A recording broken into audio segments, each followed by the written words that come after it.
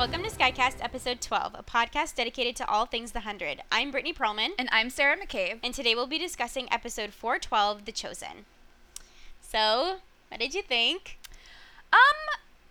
Not my favorite episode, for sure. There were a few good moments. Overall, I think this was actually one of my, lesser favorites of the season. Yeah, I would have to agree with that. I also feel like there was just, a lot of anticipation because we're so close to the end. And I feel like most of the things that happen in this episode are sort of themes and moments that we've already kind of seen play out over the season. Yeah, a lot of this episode felt like we were retreading earlier episodes. Yeah. Which I guess they kind of had to do to bring everything back together, but I also just didn't need it. Right, and I think, there wasn't any one specific thing that I felt like they did wrong. Overall, I felt like it was very well written. I thought it was well produced. It just doesn't stick out as one of my favorites. Yeah. Before we begin, I just wanted to take a quick second and remind everybody we would super appreciate it if you could just take a quick second and rate us and review us on iTunes. It's really helpful for other fans of The 100 to find us. So go do that. Go do that now. So let's get into the recap. Okay. And I think today we have decided we're going to branch off for the Clark Bellamy stuff and the Kane Jaha stuff, but not until everyone branches off in the show. So we're going to start and just go until then. So we open up, and all of the Sky Crew are being herded out of their living quarters and into the main hall, and they're locked inside. And Emori and Murphy find each other, and Emori tells Murphy that there's only room for 100 Arcadians in the bunker now, that they're no longer safe. Yeah, I think it's really interesting that they chose to immediately humanize this dilemma by putting the face of a child in the forefront. 100 people is just a number, but one person is a tragedy. And I think the writers knew that they needed to slap a face onto this problem, and there's no cuter face than this little kid. And I'm sorry to say, it was a really smart move. I see this kid, and I heard Hardy yelling for him, and I was immediately like, oh my god, what is this troublemaker going to do now? I knew that Hardy would be back at some point, and I'm really glad that it was for this episode because it really helped put a face, as you said, to really all the nameless Sky Crew members, which, let's be honest, we're not that upset to lose. But we know Hardy, and he reminded us that there were families in here that are about to be torn apart, even if, we haven't been following them for 4 seasons. And along those lines, too, were you at all scared in this scene that something was going to happen to Ethan, that little kid? Because the way it was set up, and with the grounders kind of pushing and shoving everyone forward, it felt very ominous to me. I wasn't worried about Ethan. I think I recognized this from the get-go as a ploy from the writers to, again, humanize this, insurmountable problem. But I was getting really claustrophobic from the way they shot this. And because it's me, I just, it kept reminding me of that scene in Pirates of the Caribbean when the pirates attacked Port Royal and the little boy is wandering around screaming for his mom. So it wasn't pleasant. I just wasn't, worried for his life. I mean, I won't lie, I was really, really worried for Ethan for a second. I would never put it past this show to hurt or kill anyone, even a child. But when Hardy found his son and, nothing bad happened, I knew that was just kind of the beginning of what would be a pretty painful, hopeless episode. Agreed. And, as soon as they were reunited, it was I knew it couldn't last for very long. Oh, also, as a total side note, I love that Richard Harmon and Jessica Harmon actually get to interact in this scene as Murphy and Nyla. It didn't even register to me the first time that I watched it that this is the first time that they've had a scene together. I also, I kind of forget that they're siblings because their characters are on such wildly different wavelengths, but yeah. It was cool to see. Yeah. And I love how opposite their characters are. I think it's adorable. I just, I can't believe that I missed this because I'm now going to have to go back and watch it. I just, imagine them on set together being so excited that they get to work with each other for the first time. Yeah. I feel like they put that scene in specifically so those two could have, a scene together. Yeah, now that we know where Murphy is going, they're not going to have that opportunity anymore. And they were like, oh my god, we got to make this happen. So the Chosen Ones, to use the episode title, they were standing in front of Bill Cadigan's office, and Jaha tells Bellamy that 3 out of the 4 people that are standing in front of them right now are going to die tonight. And does Bellamy still think he made the right choice? So So what do you think is going through Bellamy's head in this moment when Jaha asks him this? Because, like, we see his jaw kind of tick, and we see Clark look at him worriedly, but he doesn't really say anything. Bellamy always takes so much of the responsibility on himself, and it's clear at this point that he's going to carry the weight of these deaths with him, just as he has all the others, even though it's not necessarily his fault. Yeah, I mean, I think you said it perfectly. I think Bellamy takes this very seriously and feels very responsible for the 300 plus people who are about to die. But I don't think he regrets his decision because, again, he will do anything to save Octavia. And if he had to do it all over again, I think he'd make the same choice. Yeah, I mean, I agree. I don't think he regrets his decision. But I can't imagine how difficult it must be to look in the face of someone who's going to die because of a decision you made. It takes me all the way back to episode 2 this season, and Bellamy's motto was, "We save who we can save today."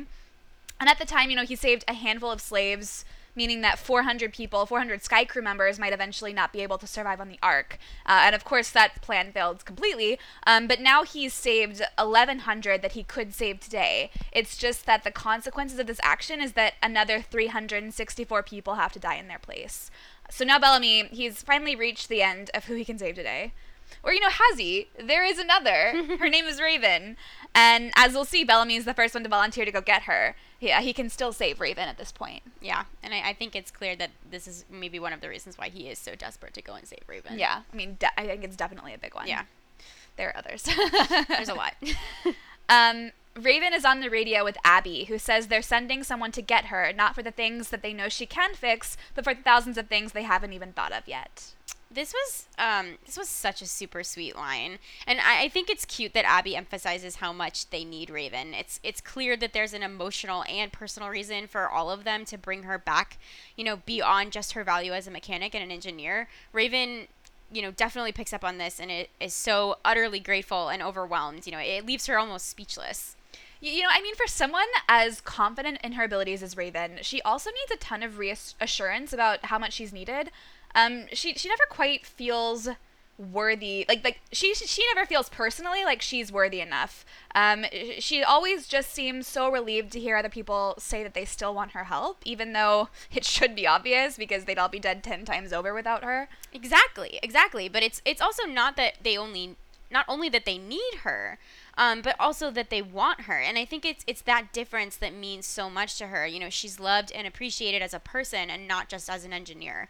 Yeah, that's a really excellent point. The only family she had growing up was Finn, and he's gone now. And she's tried kind of pulling away. She's tried going it alone, but it seems like she's finally realizing that these people who she's been working with for a year now, they've become her family, her new family, and she's important to them, and they love her, like, as they should. And she can count on them to be there for her when she needs them to be. And I love that she has finally kind of realized that she has that. Yeah, it's really sweet. So Abby is glad that Raven's all right, and Raven says that Abby will be too. Raven can use the same procedure on Abby when she gets to Polis. Kane asks what they're talking about, but Abby tells Raven they can discuss it when she gets here. So, okay, the first time I watched this scene, I thought this was the writer's way of ensuring that we could put this whole stroke plotline to bed and move on next season. But rewatching it, I am now not entirely sure that Raven told Abby how to reset her brain. Like, in the way that the language is constructed in that scene, it's not clear. And as much as I don't want to consider it, do you think Abby's, like, quote-unquote visions are going to play a role in the next season? No, I don't. I think these visions were very apt during this, like, apocryphal season. It goes with the motif very well, but I have a hard time believing that between Jackson and Abby, they can't figure out a way to fix her so that we don't have to endure another season of visions. The end of the world metaphor with the biblical prophets and prophecies has played out at this point, and I just don't see why they would continue it. Yeah, I mean, I guess now is as good a time as any for me to say how annoyed I am with this whole, like, Abby vision plotline. They nailed the Raven brain upgrade. That was perfect. But it's like they didn't actually have anything to do with Abby, but still had to show that her brain was affected by the EMP. So they're like, let's give her a vision of Clark dying. Like, that's ridiculous. Raven's quote-unquote visions made sense because she had Allie's coding in her brain that, knew so much background about Becca's research, but the fact that Abby's vision was given so much weight, it's just really obnoxious to me. Like, this is not Supernatural. This is the 100. It just feels out of place.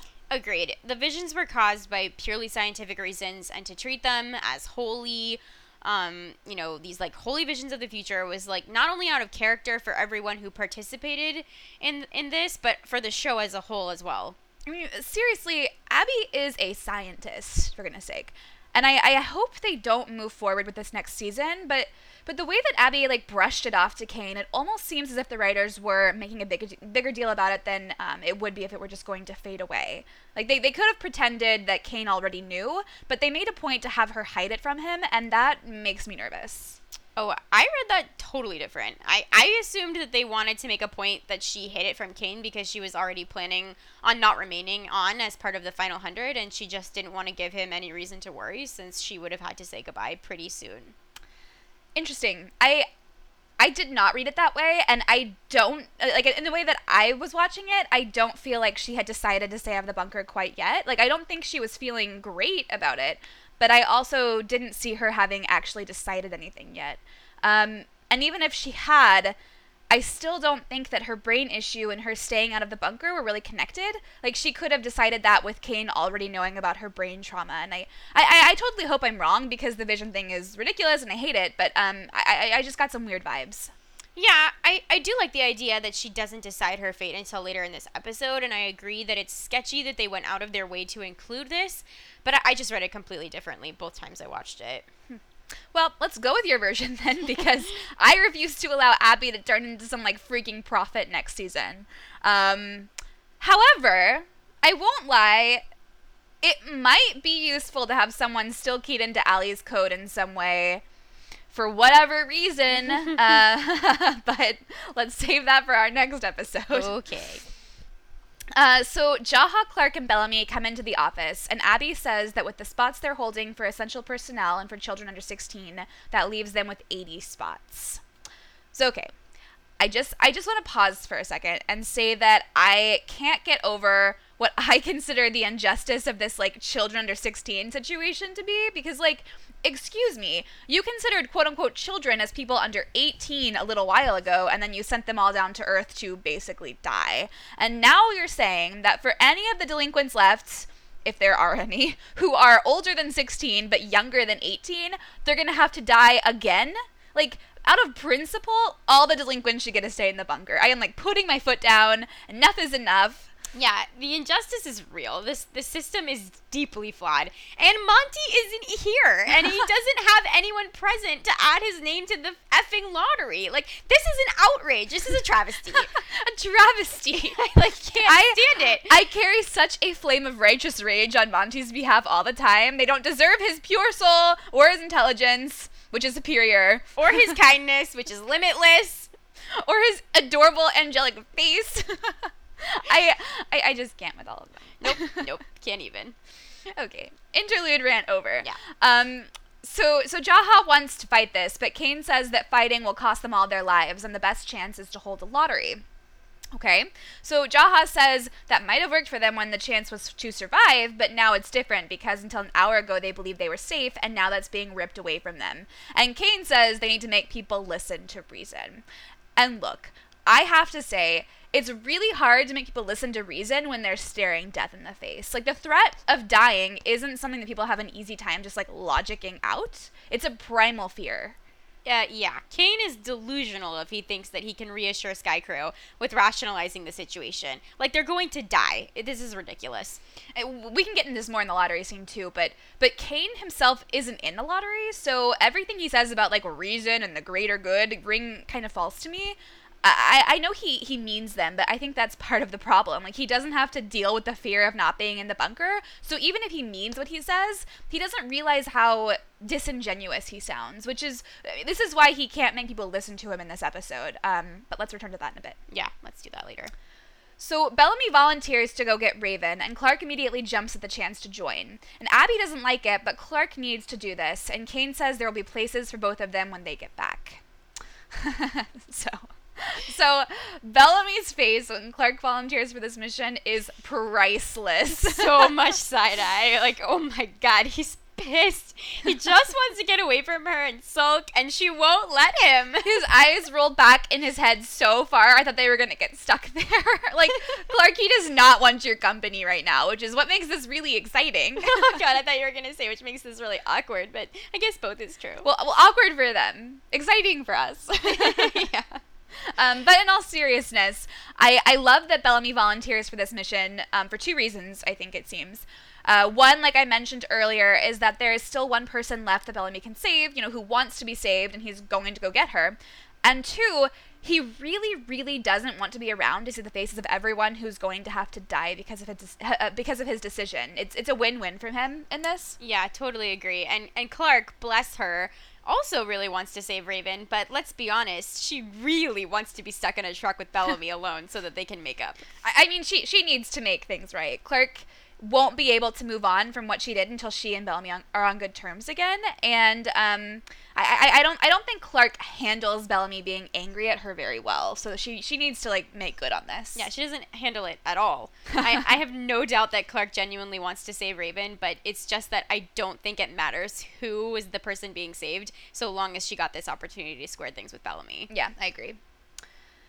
Clark and Bellamy, they're putting on their radiation suits, and Abby tells them they have 23 hours before the death wave. So it's 10 hours to the island and 10 hours back, which doesn't leave them a lot of room for error. But Clark says they'll be careful. So does literally anyone at this point think that there isn't going to be an error?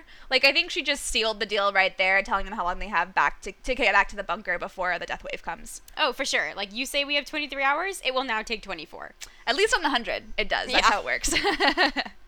Abby tells Clark that she loves her, and Clark says this isn't goodbye because she's a Nightblood now, and maybe it worked. And I think it's really interesting how averse Clark is this season to saying goodbye. She refused to say it to Bellamy on the beach that day in episode 6, and she's refusing to say it now because saying goodbye might push them down a path that Clark still can't imagine going on. And she's getting a little bit superstitious, as we see here, and then also with just her unable to forget Abby's vision. So, this really, I guess I just wonder if she would regret not having told her mother she loved her if things don't go the way she planned. I wonder if she would regret not saying goodbye at this point.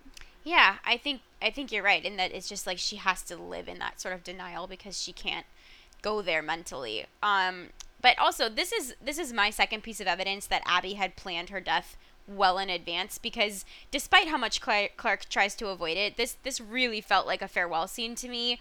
For all intents and purposes, Abby is saying goodbye and saying all the things to Clark she needs to hear before the end.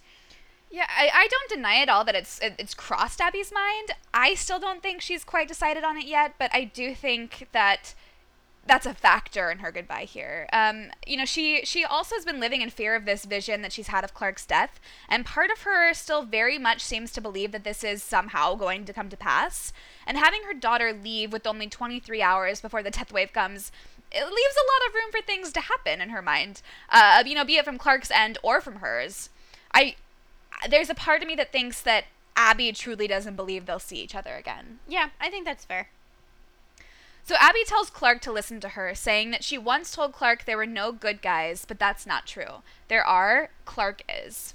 Clark glances toward Bellamy, who still refuses to look at her, and asks if that's true, even though she didn't want to open the door. Abby says yes, there was no good choice, to which Clark replies that there never is.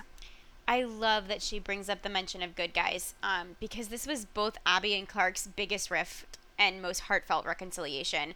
And it's not only a way for Abby to impress upon Clark that she really is good after all, but also that Abby loves her no matter what. This was a really beautiful scene, and I loved this interplay between them. Yeah, that's a great point. And I love how you tied that into Abby's goodbye, because, it's like one last lesson from a mother to her daughter. It wraps up that arc of theirs quite nicely and leaves room for a new journey that I think we're going to take in the next few seasons. Well, if we get a few seasons. Mm-hmm. Did I just curse it? This scene overall, it was one of the best of the whole season, in my opinion. Whenever we get Clark and Abby alone together, magic happens. I particularly love how now, after everything, Abby is reminding Clark that there are good people, because it forces Clark to stop looking at humanity like a problem she needs to fix, even at the expense of her own soul. It's reminding Clark, again, that she doesn't need to make herself the bad guy to save other people, because at her heart, she is a good person, and she needs to remember that. And Clark has done horrible things, but she is a good person. And now that the world is ending, that's something that she really has to hold on to.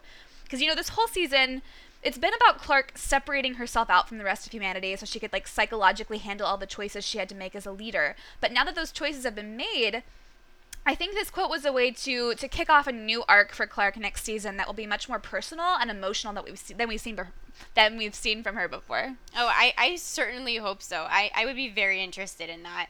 And I also love that throughout this scene, Bellamy is trying so hard not to look at her. He can totally feel her glancing at him for reassurance or something. But he's just, not ready to face her or give her the comfort she's, clearly craving. I mean, we've, never seen him this mad before. I don't even think he knows how to handle being this mad. Or being this close to her when he's this mad. So Murphy and Amori come in and ask if they can come along, hoping that it'll help their chances if they bring home the quote-unquote chosen ones. Abby says that she'll make sure Murphy's name is in the lottery, but as for Amori, she'll do the best that she can, which really means that no, she will not be in the lottery. Mm-hmm. And I love Murphy's use of the quote-unquote chosen ones here, because he is so aware of the fact that no matter what he does, no matter what Amori does, they did way more than some of the chosen ones did in the bunker this season. He and Amori are never going to measure up in the eyes of Sky Crew. They are always going to be the leftover people. Yeah, it reminds me of that classic scenario where people have to pick teams in gym class, and there's always the one or two people who are picked last no matter what.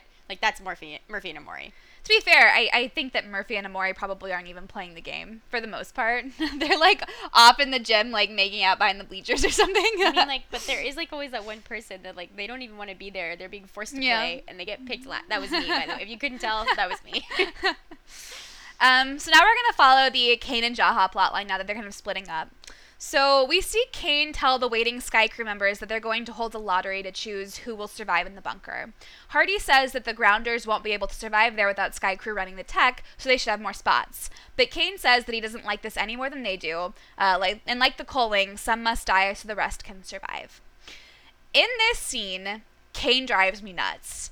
He actually uses the phrase, call upon our better angels. He's just completely divorced from the reality of the horror that these people are facing since he's not in the lottery. It's really, really apparent here that Kane has the emotional range of a teaspoon. Well, I don't know about that, but I do think he's completely missing the point in this scene. He's telling everyone that he doesn't like it any more than they do, but he's not the one who's standing on the chopping block. The people that he loves are safe. He is safe. And in the same way that Clark has separated herself out so much this season in her decision-making, Kane also appears to be doing this, be it either to preserve his sanity or whether he really truly believes that he's suffering as much as they are. I don't know. But the fact of the matter is, if I were the rest of Sky Crew and Kane just stood in front of me making that speech, I'd be rioting. I'd be throwing rotten fruit or something. Screw this guy sitting on his throne up there and preaching to us how we should be behaving when it's our lives in the line, not his. You know? Oh, me too. And I think this is why Hardy was the perfect choice as an audience surrogate here, because as the viewer, we can and do totally sympathize with a man who is a father and has to face the fact that he may not watch his son grow up. That's a horrific reality, and no one should be expected to be in the mental state to accept what Kane is preaching in a logical or reasonable way. That's a great point. And I think that Hardy, he already lost most of his respect for Kane back in episode 6 when Kane tries to protect Ilian from the angry Sky Crew mob. I just don't see Hardy and Kane really ever seeing eye to eye much, so I like that he's back challenging Kane again in this last episode for him, sadly. Yeah, and you definitely. And you just made me think about how this show poses moral questions and the idea that there are no good guys or bad guys. They use Hardy as a vehicle to stir up tension. And in the first riot, I wasn't really on his side, but now here I can completely understand where he's coming from. It's a great evolution, and I love that the characters on this show, no matter how big or small, are never forced into one-dimensional roles. They're always so versatile and often end up on both sides of a conflict before they end. Yeah, so true. Unless you're Riley. You're right. But they've made Hardy the antagonist but not the villain, which is something that the show really excels in. Yeah, I think it's great. Said. So Hardy asks if Nyla, a grounder, gets to take a sky crew spot, and with that, a bunch of sky crew members grab Nyla and try to force her out of the bunker. Octavia comes in at this moment, and seeing this, rescues Nyla and tells the rest of them that Nyla gets to stay, and now they have one less spot to fill. And when that crowd moved in on Nyla, I was about to, like, jump into my television screen and cut some people. Like, no one touches Nyla. I really wasn't worried. I don't know.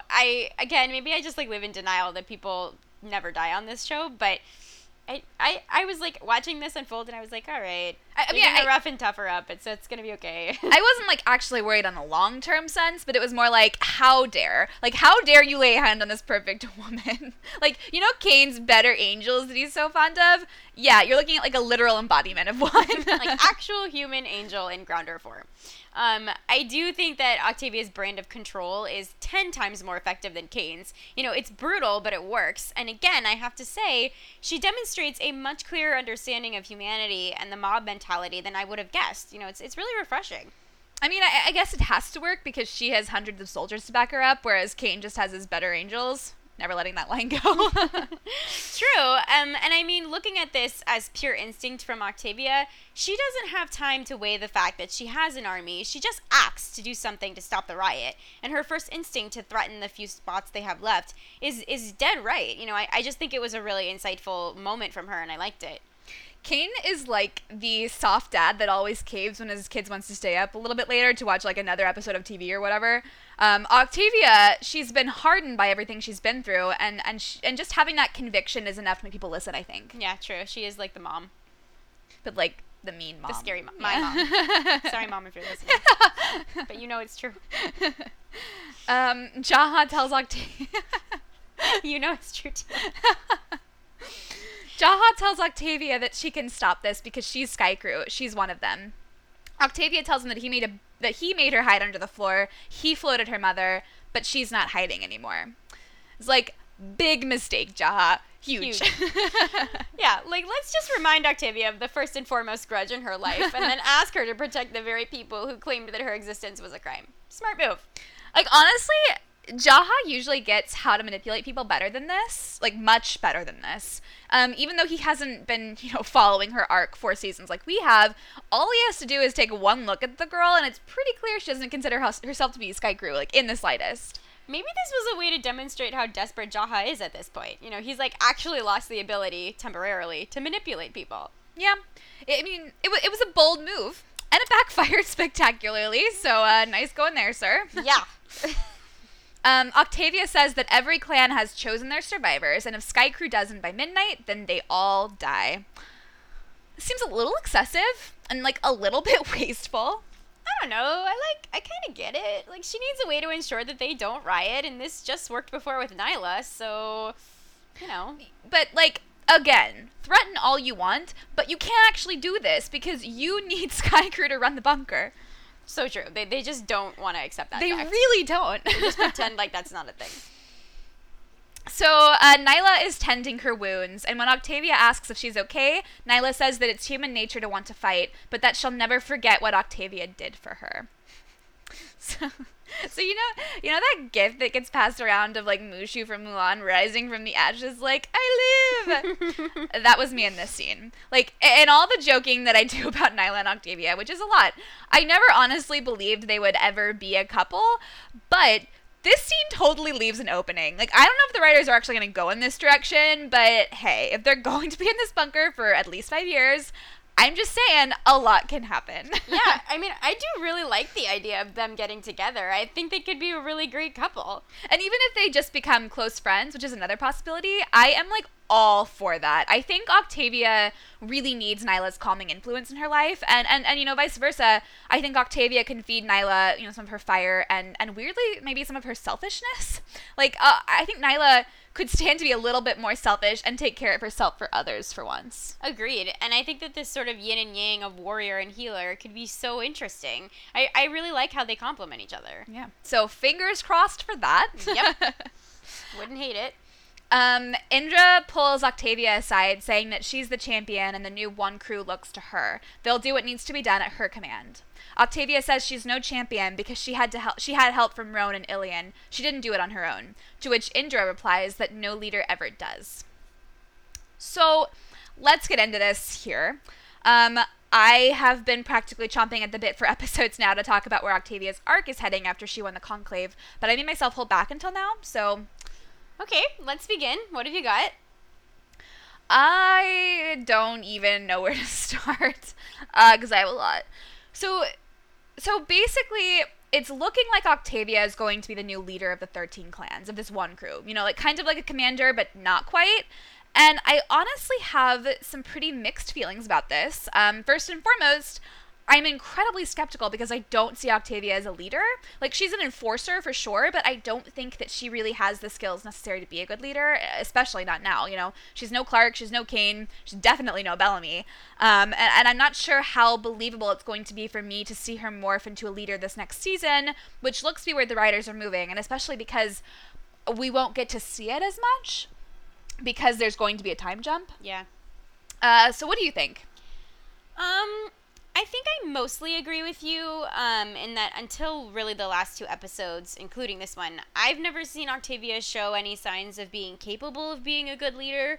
And I think the writers started planting these tiny specks of leadership qualities precisely to transition into this new role for her that we both foresee happening next season. I'm not sure if this transition will be effective. It's obviously too early to tell. But I think that you and I have talked about this a little bit outside of the podcast, and we've discussed how both Bellamy and Clarke are natural-born leaders, you know, who are innately capable of leading by default.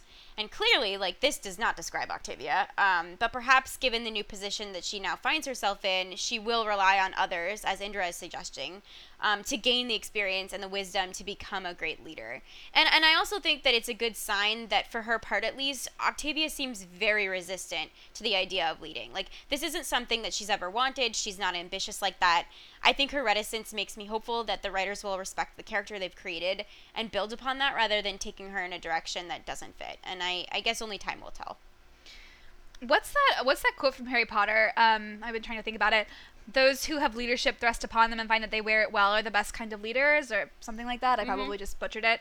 But Octavia has a long way to go before she can become a good leader. But I do agree that it bodes well that she's willing to listen to her advisors, like Indra, hopefully like Nyla. I like that Octavia has never wanted to be a leader, and she now finds herself kind of randomly in charge of 1,200 people. And I also like seeing her genuinely like struggle with this, you know, struggle to make the kinds of decisions that Bellamy and Clarke have made 100 times over at this point. She's never really had to consider what it has been like for them because, you know, in many ways, she's been able to stand as, like, the voice of morality, like, especially in earlier seasons, not really as much in this season, because she didn't want to have the responsibility of that leadership. And I'm curious to see what kind of leader she'll be and discover herself to be, you know, whether she'll still be able to judge those who came before her at this point. Even people like Jaha, who she hates now, but she might eventually come to see that she might see him more clearly when he's standing. Yeah, maybe. And, you know, I don't hate the symbolism of it all. You know, as the girl who literally came from nothing, who was told she shouldn't even exist, who's had to struggle and fight to survive, actually end up leading an entire nation. Like, that's a really powerful piece of development and representation that I could get behind. And it's not just leading her own nation, but the girl who had no people has, like, created her own people. And I saw a lot of people upset that Octavia was basically becoming the new commander right after we had that Clarke scare a few episodes back. But I genuinely don't see it like that. You know, no matter what people say, I still hold that Octavia is not Sky Crew. Like, she did not grow up in Sky Crew's world. She did not have their privilege. She had no people to belong to outside of Bellamy and her mother, and that's not enough for any human being, you know? It's human instinct to form societies and to create cultures, and Octavia was deprived of that. So she comes down to Earth, and she finds people who, you know, lived their lives with such freedom that she's never had, and she envies that. So she tries to become them, and in some ways, she's accepted into their culture. But no matter how hard she tries, she's never really going to be a grounder either. But when winning the Conclave, she realized that she doesn't need to be a grounder, because to survive the apocalypse, obviously, they can't be on the ground. So they can't remain Sky Crew and grounders. They have to become something else. They have to survive together, and to do that, they're going to have to unite. And Clark tried to do this, but she failed. Octavia, on the other hand, was able to inspire this group of people, many of whom hate each other, to put aside that hatred and become one crew. And I think that's in many ways because Octavia has shown them that she respects their traditions. Yes. And, like, you know, not only respects, but loves them in some ways. And so that's why they were able to listen to her over Clark. And now Octavia is no longer no one. Like, she is one crew. And I think that's pretty cool. And I'm interested to see what those 1,200 people are going to look like after 5 years of hardship, because I'm guessing it's going to be just a bit different from what we're used to. They're not grounders anymore. Yeah, I think it's going to look a little bit different. and you know what? Look, we're defending Octavia from haters again, so everyone listening, take a shot. I mean, defending her in the sense of, like, I get why people don't like her, but I still see her in the middle of a very intense series arc, and I, for one, am really interested to see her finish that arc, and then I will judge at that point. But until then, she's not even remotely done baking yet, so... No, her cookie is still dough. Or it's like that like, warm, like, gushy dough cookie hybrid after it's been in the oven for a few minutes. The most delicious phase. So are we saying that she can only go down from here, then? No, just despite the way we've overused this metaphor, people aren't cookies. I'm hopeful that she has plenty of room to get better and better. People aren't cookies, quote unquote. Words of wisdom from the Skygrass crew. Always here to help. So Sky Crew is putting their names in the lottery. So Miller puts his name in, but when Papa Miller comes in and turns in his slip, we see that he's written Miller's name too to give Miller his best chance at the lottery. This was the purest thing in the world, and I love Papa Miller. He gets Best Dad Award of all time. We don't deserve you, Papa Miller. And I'm still living in, like, the self-righteous fury at the nerve of the chosen ones for not just, like, giving Miller a spot, because the boy has been through enough. And he's just found happiness on screen with Jackson. So I need that to continue, although preferably much more on screen than it is now. Yeah. I do love how this, more so than anything else, calls back to the culling for me. You know, with that dad who volunteered to die to give his daughter more oxygen. Oh, yeah, that was brutal. I also appreciate that we get a nice range of paternal instincts in this episode. Like, Hardy is a dad who has a very young son, so it makes sense that he would feel the injustice of this and want to fight. Whereas Papa Miller has watched his son grow into manhood and just wants to give him the best chance he can. You know, he's accepted that his job as a father is done, and Nate is going to be okay eventually. Yeah. Papa Miller, I love you with all my heart. After Papa Miller leaves, Kane tells Abby that it's not her fault because she did what she thought was right. Abby says that they do what they think is right, and 364 people die. When Kane reminds her that she's saved so many others, including himself, she doesn't know who she is anymore, and tells him that when the bunker door closes, she won't be inside. And look, I don't ask for a lot. We rarely get a ship on this show that doesn't end in pure and utter tragedy. So why can't Kane and Abby just be happy? Oh, I feel like we saw this coming from a mile away. You know, despite the fact that Abby is the best doctor and should remain alive purely for the health and survival of others, I was really pleased, you know, from a character development point of view, that emotionally Abby could not bear the idea of remaining alive while others were forced to die. After everything she's done this season, Abby doesn't really like who she's become and definitely doesn't feel worthy of living. I think this makes perfect sense for her character arc, and I can see how she got here. Yeah, but in the same way that people keep ignoring the fact that Sky Crew is going to be running the entire bunker, I can't take this seriously because it's ridiculous for one of the two doctors to consider herself expendable. And it's also ridiculous that Kane didn't even try that argument. You know, like, Jackson might be a great doctor, but he can't handle 1,200 people by himself. Yeah, that's a really great point. And I think that would have actually won her over in the end if Kane had brought it up. I mean, she's considered essential personnel for a reason. I mean, even if she had just stayed for Jackson's sake, you know, like, it's an organic mental space for her to be in right now, and I get that. But I am also too logical to take this seriously, so this didn't quite sit right with me. But that aside, I did also want to bring up the fact that Kane genuinely believes that Abby saved him, like, saved his soul. And I do think that Abby's unwavering mental strength and determination in seasons 1 and 2, you know, forced him to consider his own beliefs. But I honestly don't think Kane is giving himself enough credit. I don't see him as having become the person he is now because of Abby. I think it's because of everything that he's been through and seeing the consequences of the things that he's done. They've gradually shaped him into a softer, wiser person. And I don't want that attributed solely to romance, you know? Oh, absolutely. And I think that, as you said, Cain isn't who he is because of Abby, but rather Abby is now with Cain because of who he has become, and she's come to love that person. Yeah, that's the perfect way to put it. And I've ragged on Cain a bit in this episode, and maybe a bit in this season in general, but I've absolutely loved following his arc from season 1 to now. It's been incredibly powerful to watch. He's just such a fantastic character. He's so deeply flawed and so deeply human. Agreed. And Cain really is the perfect example of how this show only deals in gray characters because, like Murphy, he really started in this show as a villain, and they've transitioned him into a protagonist so beautifully and smoothly, and it's been amazing to watch. Yeah. So Hardy asks Jaha to look after his son if Hardy's name isn't called in the lottery. Jaha says they shouldn't be lining up to die, they should be fighting, and he tells Hardy that if he can get the Grounders to open the doors again, he can save all of their people today. So Jaha's very clearly not ready to give up yet. No. And, I actually really do understand where Jaha is coming from, but I feel like his power and sway over Sky Crew would have been better served easing these already fraught tensions and helping Cain, who clearly needs it, rather than adding more fuel to the fire. I think regardless of how he feels, and it's clear he's very upset that many of his people will die, at this point, a peaceful transition is the most these people can hope for, and he's just not helping. So again, Jaha is annoying me. I totally agree. I was thinking earlier that Jaha would have done a better job in Cain's place this episode than Cain has done himself. Jaha has a particular talent of playing a crowd that Cain just doesn't possess, and in this situation, that's really what was needed. I have a hard time blaming Jaha in this episode because I do understand the drive of wanting to save people you care about over random strangers. That's human instinct. And Jaha worked so hard to find the solution for his people only to have that stolen right from under him.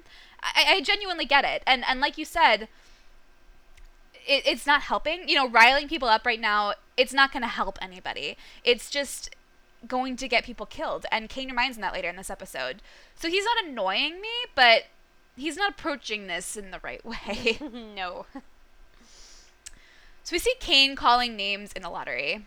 Okay, before you get into this, I just have to say, did anybody else have a problem when Pei Chow's name was called and he didn't volunteer his spot away? First of all, you're old as hell. Let one of the young ones take your spot. You've lived your life. Hell, your own daughter is standing right next to you. I have a hard time believing that you'd choose your own life over your own child's. It's ridiculous. Second of all, if they're going to have an age limit to save kids under a certain age, then they should definitely have a cap of citizens over a certain age not to be included in the lottery. This whole thing just really pissed me off. I mean, I do think that gets scarily into eugenics territory, but to be fair, only 100 of them get to live, and I guess if they want to give people the best chance of surviving and thriving after the 5 years are up, they probably should take care of people that they're picking. I mean, we crossed the line into eugenics territory the second Clark made the list TM, and we cross it again at the end of this episode when they end up using it, so I feel like if you're going to go there, just do it. I mean, that's true, but that's why people are angry. It doesn't make Clark any less right. She just went about it the wrong way and then wasn't able to defend herself at all. Yeah, I mean, it's not pleasant, but I still cannot believe that this old geezer is going to sacrifice his own daughter so that he can live for another 4 years and die of old age. Yeah, that wasn't cool, Pei Chow, but maybe we should give him the benefit of the doubt. He would have traded places with his daughter if her name hadn't been called. I mean, fine, but I don't see any parent, not immediately giving their child the best chance once you realize you have at least one spot to claim. That seems like a weird choice. I don't know. I'm not gonna let this go. Lotteries, man. Dark. They're Very the dark. worst. So Nate's name is called, and he and Jackson hug, but then Nate tells Papa Miller that he won't stay if his dad's name isn't picked. But Papa Miller says that Nate will get to rebuild the world, and that it will be wonderful. It's like this show is trying to kill me. This made me so emotional. I just love this man, and I'm going to miss him so much. On a completely separate note, because I can't talk about Papa Miller without wanting to burst into tears. I think I did cry several times in this episode because of him. I can't figure out if Nate and Jackson are meant to be in a romantic relationship yet. The hug between them felt weirdly, bro-y to me, not romantic. And I felt the same thing about Miller's interactions with Brian back, last season and even early this season. So it makes me wonder if Jared Joseph just isn't that good at romantic acting. I don't know. I'm pretty sure they'll be, together when we see them next season, but I'm hoping that their relationship is going to feel more loving and organic, because as of right now, I just don't see that. Yeah, I actually had the same thought, but I think given from what we saw in episode 9, there's supposed to be like something romantic at this point. I think you're right that Jared just might not have, or he actually just like might have a hard time playing romance, because this is the same complaint we both had during their scenes with Jonathan Whitesell, who played Brian. Yeah. So Jaha nods at Hardy and he leaves the room, which Kane sees and follows. Hardy gets in front of the crowd and says that Jaha has a plan to save them. They just have to stick together and follow his lead when the doors open. Abby tries to stop him, but Hardy says he won't be led to the slaughter without a fight, and with that, the room devolves into chaos. I think this is all the evidence we needed to show that Jaha's plan was chaotic at best, deadly at worst, and that's all I have to say about this. I mean, Jaha's desperate, and desperation will do that to a person's planning skills. I'm actually surprised that Sky Crew held it together for this long, because they're kind of prone to fits and rioting when things don't happen their way.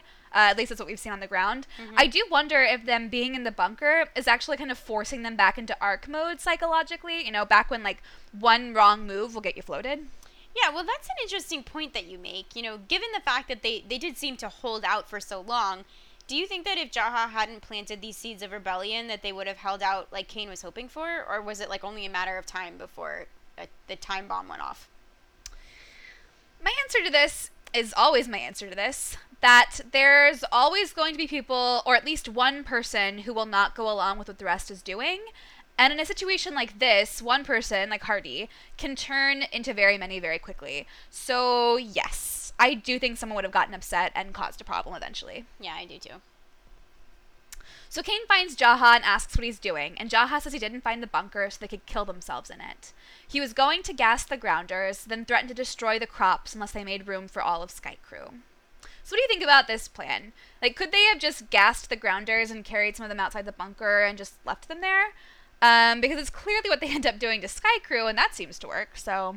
I mean, I very much do not like this plan, but that's because I don't particularly respect Jaha or his notion that Sky Crew deserves more room simply because he found the bunker. I understand his mentality here. I really do. I just don't agree with it, and I think that's because I'm watching this and I'm not in it.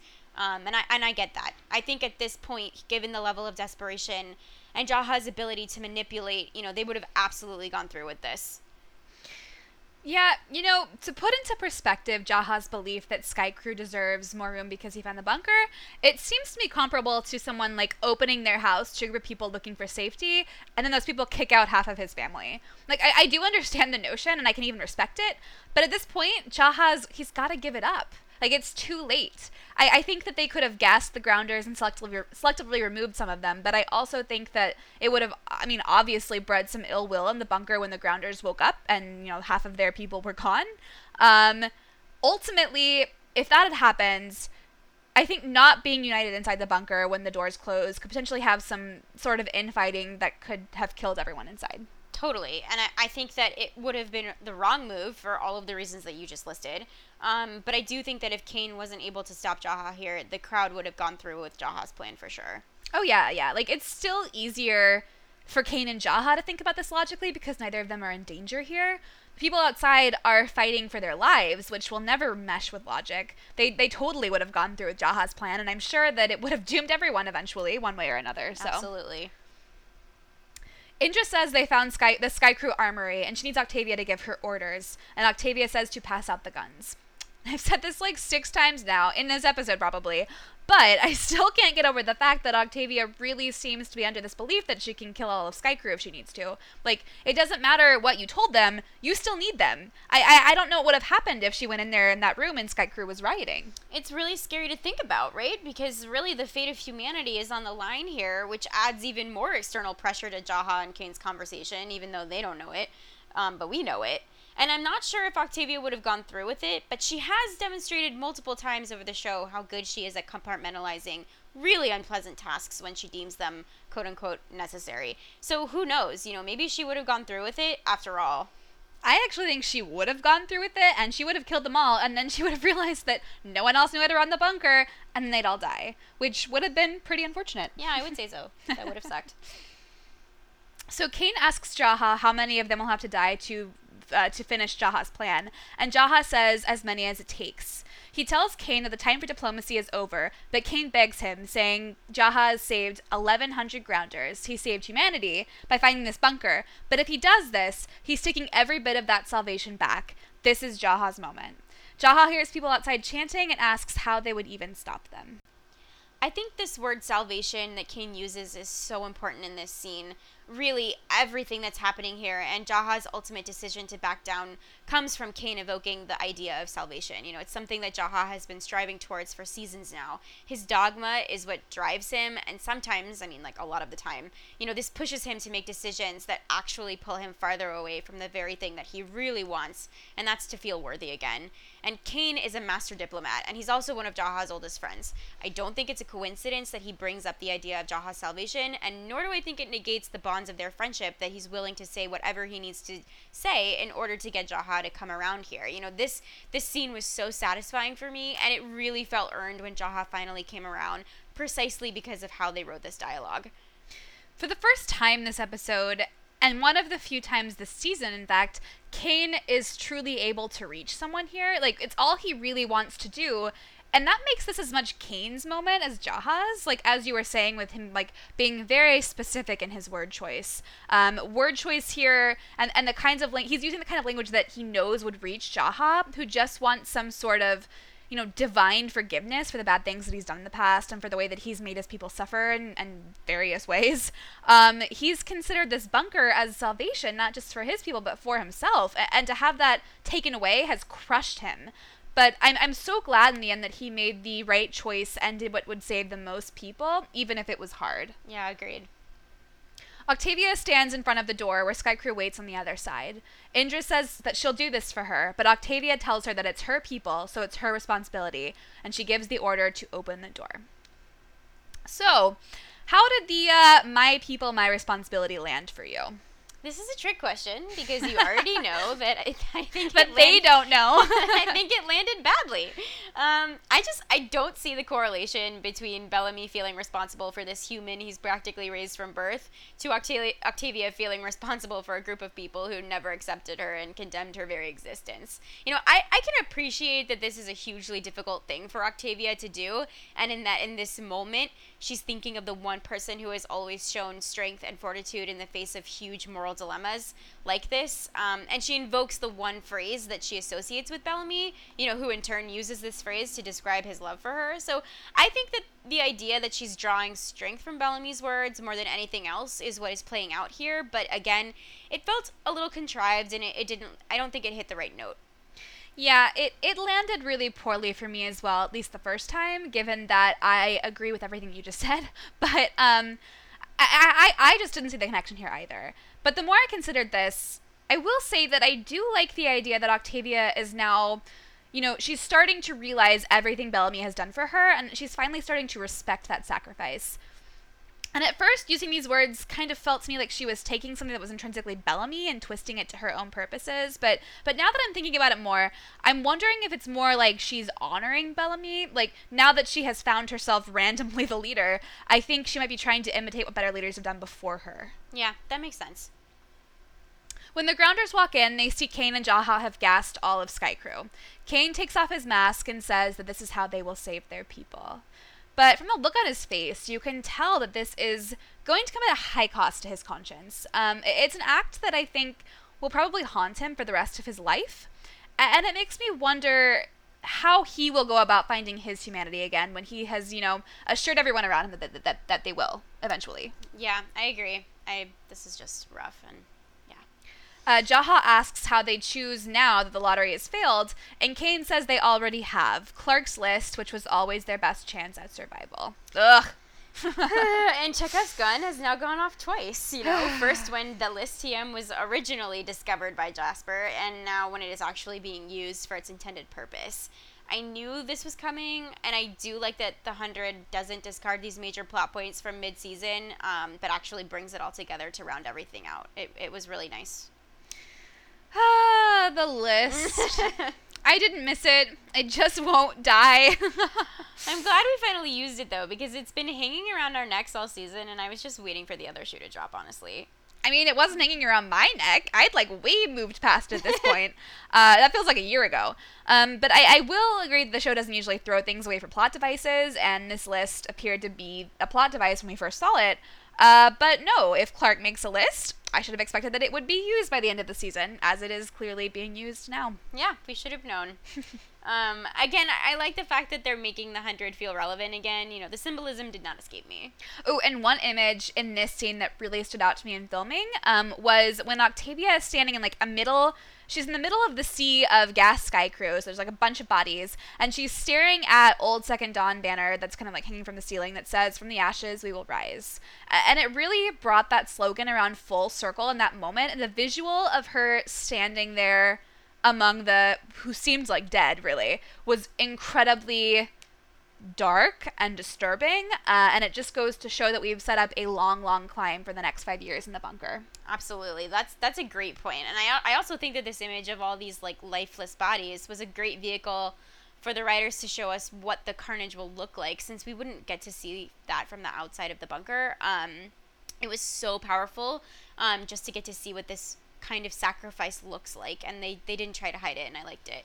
Yeah, sure. It was like giving literal faces to the sacrifice, because it's hard to really comprehend that kind of loss until we actually see it, and this scene did a fantastic job portraying that level of horror and devastation. Mm-hmm. So Grounders are helping carry out Sky Crew bodies out of the bunker, judging by Clark's list. Papa Miller is taking out, but Kane tells them that Miller stays. And I absolutely love this moment, because I highly doubt Miller was on Clark's list. Like, I mean, if Monty wasn't on the list, Miller wasn't on the list. But after Papa Miller's sacrifice, Kane just couldn't let Miller die. Like, he had to honor that. Yes, I loved this. It felt like such a small act of power that Kane needed to do for himself after gassing everyone. Yeah, for his sanity. Yep. Abby is almost carried out, but Kane says that she stays, and he bends over her sleeping body and asks her to forgive him. And I wonder if we're going to see any fallout from Kane's decision here, because I mean, it's the right decision because Abby's the head doctor and they really actually need her. But he's also taking away her agency in this moment. So do you think she'll be able to forgive him for that? I hope so. I hope that once Abby realizes just how necessary she is to the survival of everyone, not just Sky Crew, that she'll understand why he did what he did. I'm just not sure how long that will take. Yeah, I do think she'll come around eventually, but there's part of me that thinks that it won't be for a long time. Like, I could see it going either way. Either we return after the time jump and all is well, or we return after the time jump and the two are completely estranged. And for both of their sakes, I really hope the latter is not the case, because they need each other. They really do. They do, and I hope they figure it out. So Hardy is carried out, but his son is left behind, and Jaha picks him up to care for him. And perhaps, you know, after all this time, Jaha has been looking for salvation in the wrong place. I'm wondering if maybe caring for this boy and protecting him in a way that he didn't protect Wells is going to be his true salvation. We've been told by now that Isaiah Washington won't be a series regular next season, and I thought that meant that he was going to be killed off. But I really love the idea that he's finally just, like, accepted what he can't change and is just off somewhere being a dad. Me too. I am actually really looking forward to seeing how this little boy changes Jaha, and I'm really interested to see what Jaha as a parent looks like again. You know, that's the best version of Jaha we've ever seen, so this can only be positive. Yeah, and I'm not entirely convinced we'll even see much of Jaha after this. He might just, like, fade into the background in the same way that Brian did. Perhaps, you know, it's this show's way of giving him a good send-off without actually killing him, which is their usual method. Maybe. I mean, I think, you know, I would be fine with that. I mean, I would also be fine with that, so great. So let's wrap up the bunker plotline and move on to the Clark and Bellamy extravaganza. Yeah, let's do it. Clark and Bellamy, those other people. Who cares? So as they prepare to leave, Bellamy asks Murphy what he and Amori are really up to. You know, Murphy and Amori just volunteered to come on the trip with them. Murphy says that Bellamy killed them when he opened the door, and that he and Amori are going to be on the bunker on that island, where they probably won't survive, but at least won't be, you know, fried in the death wave. So seeing Bellamy's face when Murphy tells him that he basically killed Murphy and Amori, like, wow, Bob Morley, he can act. We say this often, but he can really act. Bellamy volunteered on this trip specifically because he didn't want to have to stick around and watch people he killed, quote unquote, by opening the door to the Grounders. And yet now he has this like whole trip with Murphy and Emori that he has to take. And in some ways, that has to be even worse because even if he isn't exactly friends with either of them, he knows at least Murphy pretty intimately. Like, they've been through a lot together, for better, mostly for worse. And now that Murphy is telling him to his face that he's going to die because of Bellamy, all of Bellamy gets to live just because he's like the important person in charge. It's a really great moment for both of them. And in the last episode too, we had Bellamy telling Murphy that he'd never change, that he'd always only care about himself. And yet here we have Murphy abandoning his chance at surviving in the bunker to go die with Emori. And I think this is the first time Bellamy really sees Murphy for the person that he's become, which really makes the fact that he, doomed Murphy even more difficult. Yes, that's so true. And to add to that, I love that Burfy? Is that their ship name? I'm gonna make it their ship name now. We're doing it. I love that Murphy tells Bellamy that they can't all be essential personnel. It's another way of saying that he and Emori aren't the chosen ones. But this word essential is so interesting to me. Like, just by saying it, it promotes the idea that Murphy and Emori are essential. They're essential to each other. And you can see that Murphy is absolutely desperate at this point to prolong her life as well as his own for as long as he can. And, we quibble about which side of Murphy kind of takes on each of his decisions that he makes. It's like, is it the ever-growing sensitive Murphy and or is it the purely survivalist Murphy? But in this scene, I think it's clear that Murphy's softer side is winning. As you said, he gave up his one and only chance to survive to be with Emori.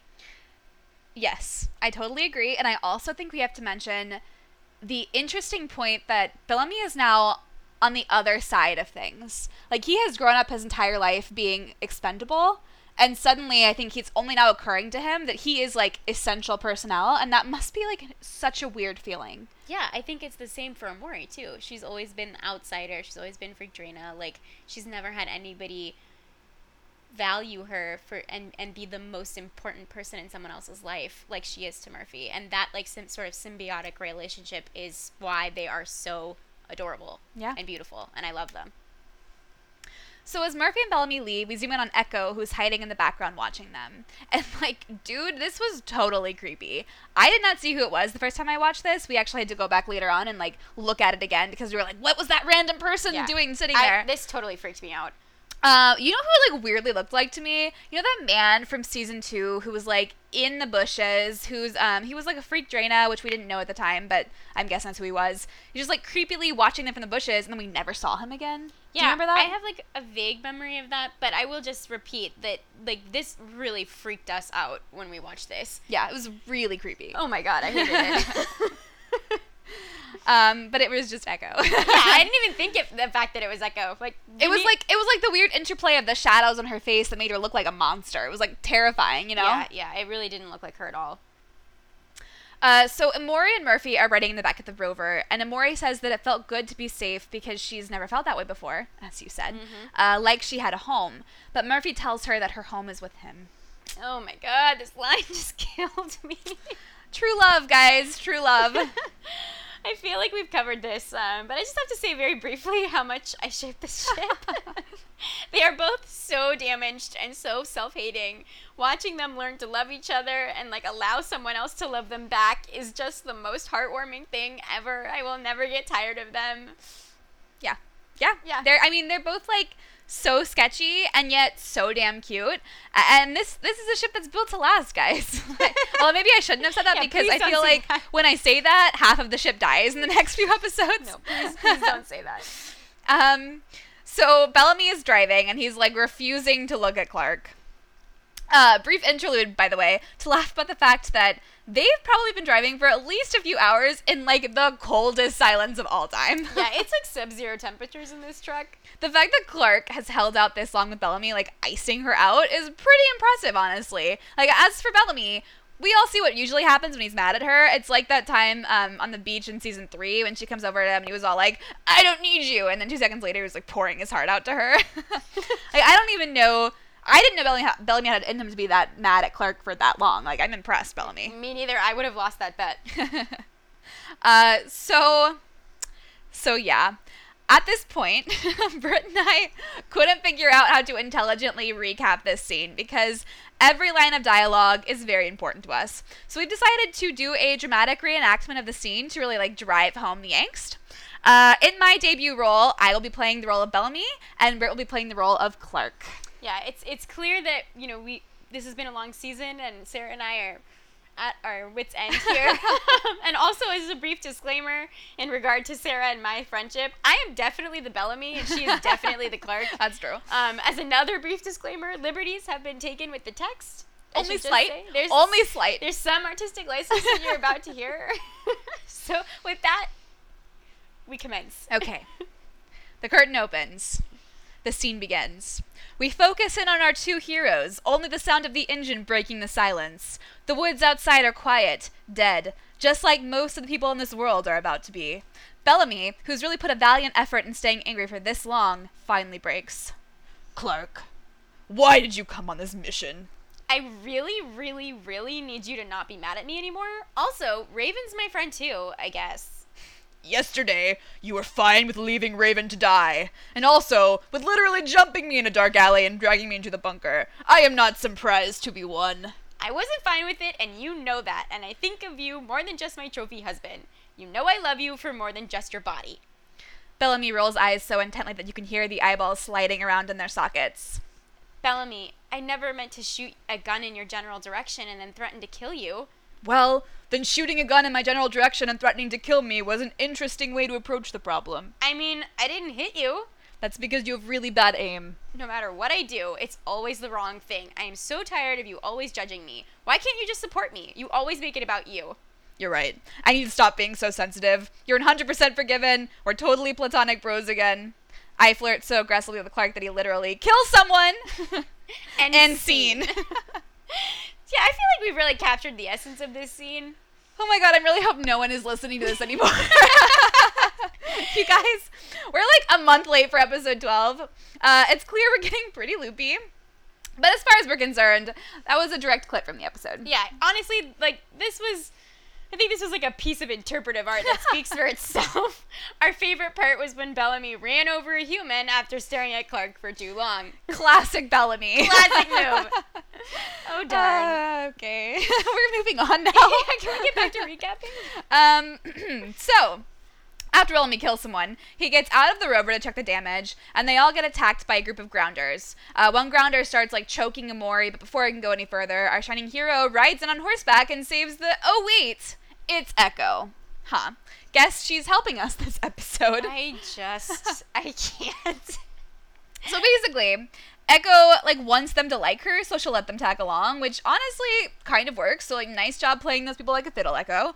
But I'm a little surprised that Bellamy just, lets her come after he just strangled her, yesterday? But who's counting? Not me. Yeah, I'm still not commenting on this. Let's return to Echo in the finale, because I don't want Britt to, burst a blood vessel over here, trying to hold it all in. Thank you. We've already had, 12 discussions about it, so... Today. Yeah. So yeah, let's move on. Okay. So Clark gives Echo the spare radiation suit, and Echo tells her that Rowan banished her. Echo says she was only trying to save her people and asks if that was so wrong. And at that, Clark realizes that she has more in common with Echo than she ever expected. And this was a fantastic scene, and I'm really, really glad the show decided to show this connection. I think in episode 10, you and I both discussed Echo's motivations in trying to save her people and compared that to the lengths that Clark will go to and, has gone to this season. So the discussion here, it just really puts into perspective, both of their characters and where their mindsets have been this season. And it allows both of them to take a good look at the people they've become as well, especially Clark. Oh, I agree. I loved this exchange. And when I see something like this, where the writers deliver a complicated set of emotions and personal beliefs, for both Clark and Echo, I get really, really annoyed that we haven't seen more of this throughout the season, especially for Echo, because they can clearly do this and do it well. You and I have talked about how this wasn't really Echo's season after all, and how it seems from this that it's more likely that we'll get a lot more development from Echo next season. Overall, I'm a little disappointed that we haven't seen as many pieces of development like this during season 4. Yeah, there's a lot that I wanted from Echo this season that I didn't get, but we'll definitely get into that more next episode too. As far as this scene goes, I actually found it to be Echo's most powerful scene yet. It was really quick, but it packed a punch. Agreed. This was so powerful, and I love the way this tiny piece of dialogue seems to reverberate themes from this entire season and really challenge the way that we think about Echo and Clarke, both as individuals and in relation to each other. Yeah. Yep. Agreed. Good. So Bellamy asks Monty if he can come to pick them up since their rover is dead and Monty's rover is not. Monty looks to Harper, who says that they need to save their friends, and Monty tells her that he loves her. And I'm slowly starting to hop on board this train, like very slowly, but it's happening. Yeah, I never disliked Harper, so her loyalty to the gang here is not some revelatory piece of development that really promotes any more warmth towards her for me. I'm on board the train mostly still for the sake that Monty loves her, and I want Monty to be happy. And as he says himself, he loves her, so I guess that will have to be good enough for me. I mean, I definitely never disliked Harper. It's more that I still don't really care much for her either way. But I am hoping that they'll continue working on her development next season, not just with Monty, but her as a person. Because I really want to feel a connection to her, but for some reason I still don't. So, well, I think it's because, like you just said, we really haven't gotten anything from her that isn't directly connected to her relationship to Monty. We need a solid storyline that is Harper-centric, something that doesn't feel like it's what's going on with her is really for the sake of Monty's arc. And I hope that this is something that we get next season. It's time. Yeah, Harper is one of those characters who makes me want to go back and rewatch earlier seasons, specifically take another look at her, because she's someone that I didn't give much thought to until last season. So it's very possible that I just missed a lot of background development from her that would make her feel more well-rounded to me. But to give her the benefit of the doubt, I will say that I do think her leaving Lewis to die this season was a storyline just for Harper, something that, it didn't relate to Monty at all, and I loved that. And I do love that, although she chose to save herself instead of Lewis, she's now choosing to risk her life and Monty's life, saving the rest of their friends. And so I can see that development. I can follow that through. Yeah, that's definitely true. I think I just view the Lewis decision as sort of a subplot or a complementary plot to Monty's emotional arc this season, where both of the people he loves the most can't reciprocate due to their own issues. And while I do agree that Harper's mini arc was very well written, it still feels subsequent to Monty's larger storyline. I get that. Amore starts coughing up blood, and they realize she's been exposed because her suit broke during the fight with the Grounders. Murphy says they have another suit, Echo's, who would have just taken it from them if the opportunity hadn't arose to quote-unquote save them. And, I think this is a great point from Murphy, because I, too, was wondering what the hell Echo would have done if Bellamy hadn't crashed the car because he was staring at Clarke. I'm pretty sure Murphy has it right. I think Echo would do what she needs to do to survive, so... Totally, and I love that Murphy is the one who realizes this. It totally makes sense for his character to not accept her altruism at face value and question her ulterior motives, while all the other chosen ones are, ready to accept her help without question. Yeah, John, it takes one to know one Murphy, everyone. Yeah, so it seems like you were thinking, kind of along the same lines as Murphy here, but I really wasn't. I was, just watching all of this unfold, and I was like, wow, thank you, Echo. What would we have done without you? Thank God you were here. You're such a Bellamy. I am. And when Murphy finally says that, I was like, oh my God, that is such a good question. You are so smart, Murphy. It really did not occur to me at all. Oh, it's been a long season, guys. It's just what? So Murphy says he's not letting Amore die to save Echo, and Clarke says she isn't either, and she takes off her suit. Bellamy, freaks out a bit at this, saying her nightblood is untested, but Clarke says they're testing it now. Bellamy, I could use a break from keeping you alive, Blake, everyone. Yeah, really. I really, really love this, simply because I like that it calls back to the moment in the lab when Clarke chooses to inject herself with the nightblood to spare Amore from being experimented on. And as we see here, this wasn't a fluke or a moment of weakness from Clarke. This is who she is fundamentally, and when presented with an almost identical choice, she chooses again to spare Amore and test herself. And it was a really, really brilliant piece of writing. Yeah, that's a great connection you just drew, and one that I didn't even think of. But you're right. In this episode, I was genuinely worried. In the episode that Clarke injects herself, yeah. I was worried then that she would make a decision that would mean that she was no longer the Clarke that we love. but she didn't. And she's clearly now back on her, like, self-sacrificial kick, which honestly is, like, the best Clark. Although for this scene, I think we've all known that, you know, since Clark was the one injected with Nightblood, there was going to come a time when that would have to be tested, even though Abby broke the radiation chamber. It's still going to come out another way. And, of course, it's going to work because, you know, it's Clark and she's not going to die. So, unlike Bellamy, I had no fear for Clark at this point. No, the fact that it was Clark actually ensures that it will work, simply because they will never kill her. At least not until the series finale. But then all bets are off. Except for Raven, who never will die. But I digress. We see Raven, speak of the devil, waiting in Becca's bunker. There's only 11 hours left until the death wave hits. And back in the forest, Bellamy tells Clark that they missed their window to go get Raven, but Clark asks if they're just supposed to return to Polis and leave Murphy and Amori to die. My answer to this is no, because they're my OTP, and I refuse to allow them to suffer any longer. I'm done with that. Yeah, and the other answer is no, because even though Bellamy wants to get Clark back to Polis for her Nightblood, the reality is that they don't have enough time to inject everyone with Nightblood before the death wave in 11 hours. So this is a really stupid idea. I mean, Clark is just, like, pulling at straws at this point. I think that there would have been a way to do this a few days ago, but now when you have, like, 11 hours, yeah, that's not going to happen. There's no time. Like, let it go, guys. Let it go. Monty drives up and says they have to go, but as they're packing, Clark starts to cough up blood. Monty gives Clark his extra radiation suit, saying it was from Jasper, or it was for Jasper, and he would have wanted her to put it on. I love that little subtle look that flashes across Bellamy's face when he realizes the reason Jasper doesn't need this suit. It was so sad. I like that they didn't make a huge meal out of this. It was very subtle, and it hit just the right balance. And again, Bob Morley's acting is always incredible. I mean, it's like he knew that Jasper wasn't going to change his mind, but there's a big difference between knowing it and finding out that it actually happened, and that your friend is dead, essentially. And I hate that the rest of the group doesn't have time to mourn Jasper, but they don't have time. And I do like that the writers included this brief little moment here so that his death could be acknowledged. And my headcanon is going to be that, you know, they will mourn their friends once they have, like, a second to breathe and they're not trying to survive. Absolutely, I agree with that. Bellamy says that even if Clark is sick now, it took Luna a little while to get better, but Clark reminds him that they won't let everyone in if she's still sick. Bellamy says there's no other way for them to survive, but Clark might have another plan. Bum-bum. And again, my girl Clark coming in last minute with the third option.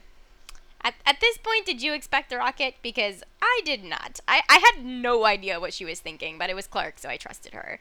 I mean, I'll be totally honest, I'd actually seen the finale spoilers that revealed they were going back to space, so I wasn't surprised. But I was incredibly excited because this really was opening up the possibility for my theory that the Legis Miners were going to come back to Earth somehow because of what the delinquents did while they were in space. Also, I just really like space, so we theorized before this season started that there were only two ways they could survive the apocalypse, you know, either going under the Earth or going above it. We thought they'd just pick one, but they picked both, so great, excellent. True 100 fashion. So Raven is in Becca's lab, kind of aware at this point there is not enough time for them to get her and go back to Polis.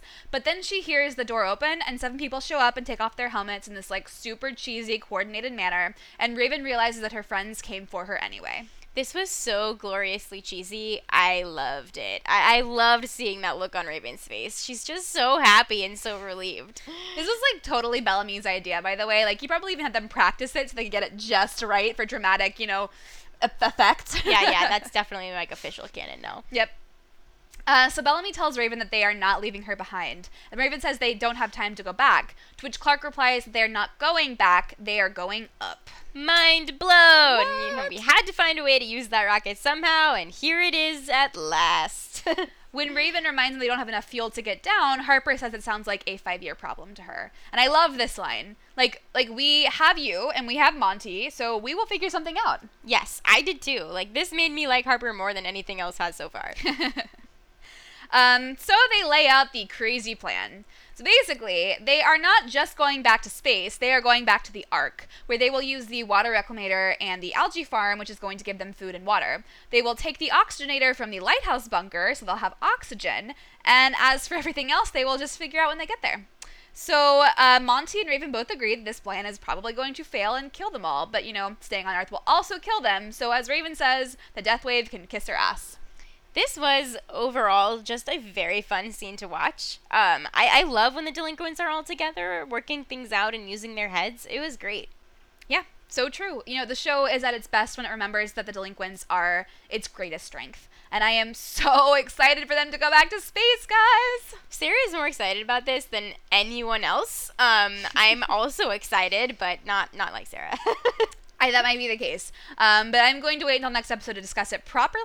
And with that, let us wrap up this episode. And we only have one more to go. Can't believe we made it. We're so close. Well, we haven't made it yet. You just cursed us. Okay, so next and last episode next week is called Prime Fire. 3 guesses to what that means. Also, not necessarily next week. We'll see when it comes. Yeah, I think it might. It'll happen when it happens. We'll try next week. No guarantees. So do you want to talk about your favorite scene? Yeah, my favorite scene is the one we just talked about with all the delinquents kind of together in Becca's lab. I love when they get to kind of riff off each other. Plus, I still do and always will adore this set. I'm not sure if we're ever going to see it again after this season. I hope so. But in case we don't, I am just basking in it while we still can. Good point. Very good point. And I loved that scene too. That was my other choice. But the one I ended up going with was the scene between Clark and Abby when she was leaving to go rescue Raven. And everything about this scene was beautiful and it just felt really important. Like these two have not always seen eye to eye on everything, but I love where they've ended up. And it's really a testament to both of them that they've been able to repair this relationship as well as they have. And I just loved it. Yeah. So what was your favorite line? My favorite line is when Abby was talking to Clark and she said, "I told you there were no good guys, but that's not true. There are, you are."